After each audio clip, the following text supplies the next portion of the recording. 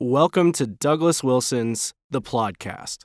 Before we get started, I wanted to announce that available now for pre-order is Pastor Wilson's Plodactivity. Are you looking to be more productive in 2020? Then don't miss out on Plodactivity, a practical theology of work. Look for the link in the show notes and pre-order now. Happy Thanksgiving!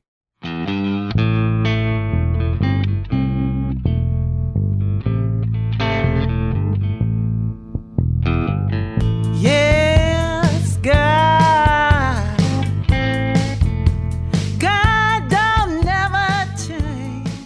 He's God. Welcome to the Plodcast. This is episode 120. So I just saw in the news today that Philip Johnson of Intelligent Design fame, not the Phil Johnson who's associated with John MacArthur, but Philip Johnson, who a number of years ago sort of launched the intelligent design movement with his book, Darwin on Trial, has gone to be with the Lord. So I want to talk a little bit. I want to thank God for the impact of Johnson's life and ministry and evaluate it. Well, I'm just very grateful for the impact that Johnson had. That doesn't mean agreement on every detail, but I think a net evaluation of the impact he had, it's been his impact, his writing, his work has been far more damaging to Darwin and Darwinism than the other way. So I met Philip Johnson once. He came here and spoke here in Moscow and had dinner. I had dinner with him with some others, and one of the things that he said that was kind of surprising to me, but then on reflection, it wasn't at all. He said, he wrote what he did. His critique of Darwin. I should back up. Philip Johnson was a lawyer by training. He was not a scientist. He was a lawyer, and his book was simply analyzing some of the fundamental arguments he was that undergird Darwinism. And Philip Johnson told us that he had done this, written this book and framed it in such a way that he didn't really get into the differences between young Earth creationists and old Earth creationists, or maybe even some of the biologos people, the theistic evolutionists. He said he didn't want that to be the divisive sort of, he wanted to sort of sidestep that. And the thing that he said that surprised him in the aftermath of that was all the love he got from young Earth creationists and all the hostility he got from people who weren't. And I think the reason for this is because the form of argumentation that has been ushered in by some of the intelligent design practitioners is really, to be blunt and honest, devastating for Darwin. Just devastating for Darwin. Darwinism. Darwin is long gone, right? But Darwinism, I don't think, has any way of answering the problems and the stumpers that are being presented to them. And because these arguments are so devastating, they smack of too much certainty. And if you look at the broad sweep of non-Darwinists or anti-Darwinists, an intelligent design advocate at the top of his game is exuding as much certainty as a young Earth creationist who was steeped in the ranks of fundamentalism. And I think that some of the compromisers or the temporizers on the Christian side, when it comes to the doctrine of creation and the collision between creation and evolution, the thing they really don't like is certainty. The thing they really don't like is this is the way it is. Sorry. If you take Michael Behe's writings, it's slam dunk. Look, there's a God. Deal with it. Or Douglas Axe has a wonderful book called Undeniable, and that title sort of says it all. Undeniable. And people are when people are confronted with something that's undeniable, they are made kind of uncomfortable. This is not to say that I've profited greatly from reading ID books, but I would call myself a creationist. I base what I believe about these things on the Bible, and I believe that since the Bible is true, it's going to line up with what we learn about the created order in our investigations elsewhere. So I can profit from intelligent design arguments and works, and accept them where they're compelling and reject them where they're not compelling. So here's one. Let me just mention one area where I think some ID advocates are misstepping, and that is people are saying all we're saying is that these things that we're studying exhibit design. We are not saying who the designer is. So one evolutionist scientist said, yes, we're not mock this position, I think rightly, by saying, yes, we're not saying that God is the designer. We're not saying that God is the person behind this intelligent design, she said mockingly. We're just saying it's someone with the same skill set. It reminds me of Mark Twain's joke about we now know that Homer was not the author of the Iliad. It turns out it was another blind Greek poet with the same name. So basically, whoever this designer is has the same skill set that God does. Or if you let's say you postulate, no, it could be super aliens. These super aliens came down X number of years ago, and they did all these things that exhibit design. It could be that. Well, the problem with that kind of a kick the can down the road problem is that these super aliens themselves need to be accounted for. They exhibit design. So if the designer is inside the cosmos, if the designer is inside the created order, then that designer is exhibiting design himself and needs to be accounted for. And the only way out of this is to simply say, look, it's God. Look, it's God behind everything. There's been a torrent of intelligent design books that have followed in the wake of Philip Johnson's publication of Darwin on Trial, which we can rightly call Philip Johnson's legacy, the Discovery Institute, Meyer, Behe, Jonathan, who did the Icons of Evolution? Jonathan somebody, spacing out, Douglas Axe. A number of these people have done really fine work. And when the great oak of Darwinism falls, a number of the blows from the axe will have been delivered by intelligent design advocates, and we can thank the Lord for Philip Johnson setting them all in motion. Always we will be God. So continuing on with our podcast, episode 120, we come again to our hamartiology section. And this is our study of sin, working our way through the Greek New Testament. The Greek word harpax, Harpax, harpax, refers to a devouring kind of greed, the sort that is willing to put the screws to others in pursuit of the money it wants. In one place, the Authorized Version translates it as ravening. In 3 other places, closely spaced, it renders it as extortioners. Jesus warns us about the greedy side of false prophets. Just follow the money. In Matthew 7:15, Jesus says, "Beware of false prophets, which come to you in sheep's clothing, but inwardly they are ravening wolves." There's our word, ravening wolves. False teachers don't literally eat people. And we shouldn't make it too much of a spiritual metaphor either, where we take it as talking about the devouring of their souls. False teachers devour their wallets, devour their bank accounts. False teachers fleece the flock.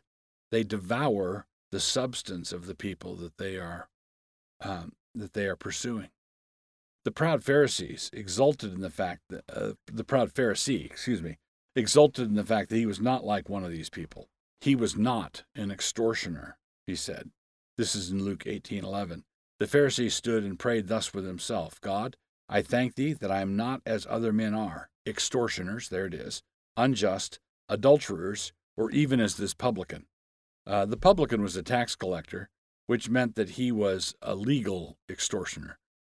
They were basically quislings. They were people who were Hebrews that were collaborating with the Roman government. The Roman government said, you're authorized to collect taxes for us, and so this is the amount we want, and anything you get that's above that, you can skim, you can keep. So the tax gatherers would really put the screws to the people, and they had the force of the law behind them. So basically, extortioners and blackmailers would be people who are doing this off budget, people who are doing this, not with a badge. The publicans or the tax collectors would be people who are extorting money with a badge. And the Pharisee said, God, I thank you that I'm not an extortioner or even as this publican is, who is another kind of extortioner. Paul uses the same word to describe what it was like out in the world of paganism. He said, in effect, that dealing with such robbers is simply the cost of living in a world like ours. So he says in 1 Corinthians 5:10, yet not altogether with the fornicators of this world, or with the covetous, or extortioners, there's our word, or with idolaters, for then must ye needs go out of the world. So Paul is saying, I told you to stay away from bad company. I told you to not hang out with seedy lowlifes. But then Paul says, I wasn't talking about non-Christians. I wasn't telling you to stay away from non-Christians. I was telling you to stay away from Christians who are living that way. Okay? And he says here in 1 Corinthians 5:10, if I were telling you to stay away from non-Christians who are like that, then you'd have to leave the planet. You have to go out of the world. So by this, he did not mean that we should be willing to keep company with such people in the church. That would be intolerable, as we see in the next verse. So Paul says, you should be willing to keep company with extortioners. You should be willing to keep company with idolaters if it's out in the marketplace, if it's out in the forum. But he did not mean that we should be willing to keep company with such people who name the name of Christ. That would be intolerable. And that's in verse 11. But now I have written unto you not to keep company, if any man that is called a brother be a fornicator, or covetous, or an idolater, or a railer, or a drunkard, or an extortioner, there's our word, with such an one know not to eat. So do not sit down to share table fellowship with someone who lives this way and who calls himself a Christian. Okay? In the next chapter, after warning us about Christians engaging in lawsuits against fellow believers in front of unbelievers, he shows us how serious this sin actually is. It is a bar against the gates of heaven. He says in 1 Corinthians 6:10, nor thieves, nor covetous, nor drunkards, nor revilers, nor extortioners shall inherit the kingdom of God. So my book review for episode 120 of our podcast is a book by a woman named Nemeth, last name of Nemeth, Nemeth, and the book is entitled In Defense of Troublemakers. In Defense of Troublemakers. Now, this is not a defense of bomb throwing, but it is it's an argument that wants to lean against the idea that you want to get what corporate America calls buy-in from every department, or buy-in from everybody. Everybody's got to sign off. Everybody agrees. Now, of course, in the Bible, like-mindedness is a good thing. The Bible exhorts us to like-mindedness. We ought to cultivate like-mindedness. But we want a genuine like-mindedness that's grounded in the truth, and we want to get to the truth first before we get to the like-mindedness. What this woman helpfully shows she cites a number of experiments and experiments conducted by psychologists that evaluate how people handle the dissenter, how people handle it when someone dissents. I'm reminded of a cartoon I saw many years ago where someone's sticking his head out of a jury room, speaking to the bailiff out in the hallway, and he asks for, we'd like 11 hamburgers and 1 grilled cheese. So you've got this one holdout in the jury room. Now, what Nemeth does in this book is shows how genuine, passionate dissent improves the decision making. And this does not presuppose that the dissenter is correct. What it means is that if the dissenter is wrong and eventually overridden, he's overridden for the right reasons. He's overridden in such a way as to have the decision-making process be a lot more defensible than it was. So, and the sorts of experiments that they would do is they would bring people in to have them identify a color, let's say, and they'd have, is this blue-green or is this blue? And they would put in these groups one person who would purposely see the wrong color, argue, someone who would argue the case and, go to the mat for it. Now, she describes multiple scenarios, multiple tests, multiple ways of processing this, and she sees that when there is someone who digs in their heels, they lock their knees, dig in their heels, and say, "No, I'm not. That's not what I'm going to say. I'm not going to go along with you just because you all said it." The majority is benefited or blessed by this, whether or not the dissenter is factually correct. Now, she also spends some time talking about you may be familiar with the term the devil's advocate. And this comes from the Roman Catholic Church, in the process of canonizing someone, and in Roman Catholic theology, when someone is canonized, the declaration is made by the church that this person is known to be in heaven. All right, so, and that's in Roman Catholic theology, that's a saint. The saints are those who are in heaven. For Protestants or evangelical Protestants, the saints are all the people filling up the pews. The saints are the parishioners, the congregants, the members of the church. But in Roman Catholic theology, a saint is someone known to be in heaven. And when the church makes the declaration of someone that they're known to be in heaven, that person has been canonized. And what they would do when they went through this process of examining that person's life and did they do any miracles and so on, they would appoint someone to oppose the process, and that appointed person who was opposed to the process was called the devil's advocate. So the devil's advocate is the person who takes up the contrary position just for the sake of having the contrary arguments expressed. And these tests that they've done have shown that the presence of devil's advocates, because everybody knows that it's not opposition that is heartfelt opposition. The person's opposing it because they're the devil's advocate, and that's their job. So that it doesn't have the same salutary effect on the whole decision-making process. So, in defense of troublemakers, if you like reading, it was not a slog to read through. It was interesting. If you're interested in this topic, if you serve on a board or if you serve on lots of committees, if you are in situations where people demand or expect consensus, this would be if you serve on a board of elders or a board of deacons or school board, this would be a good book to to read and internalize.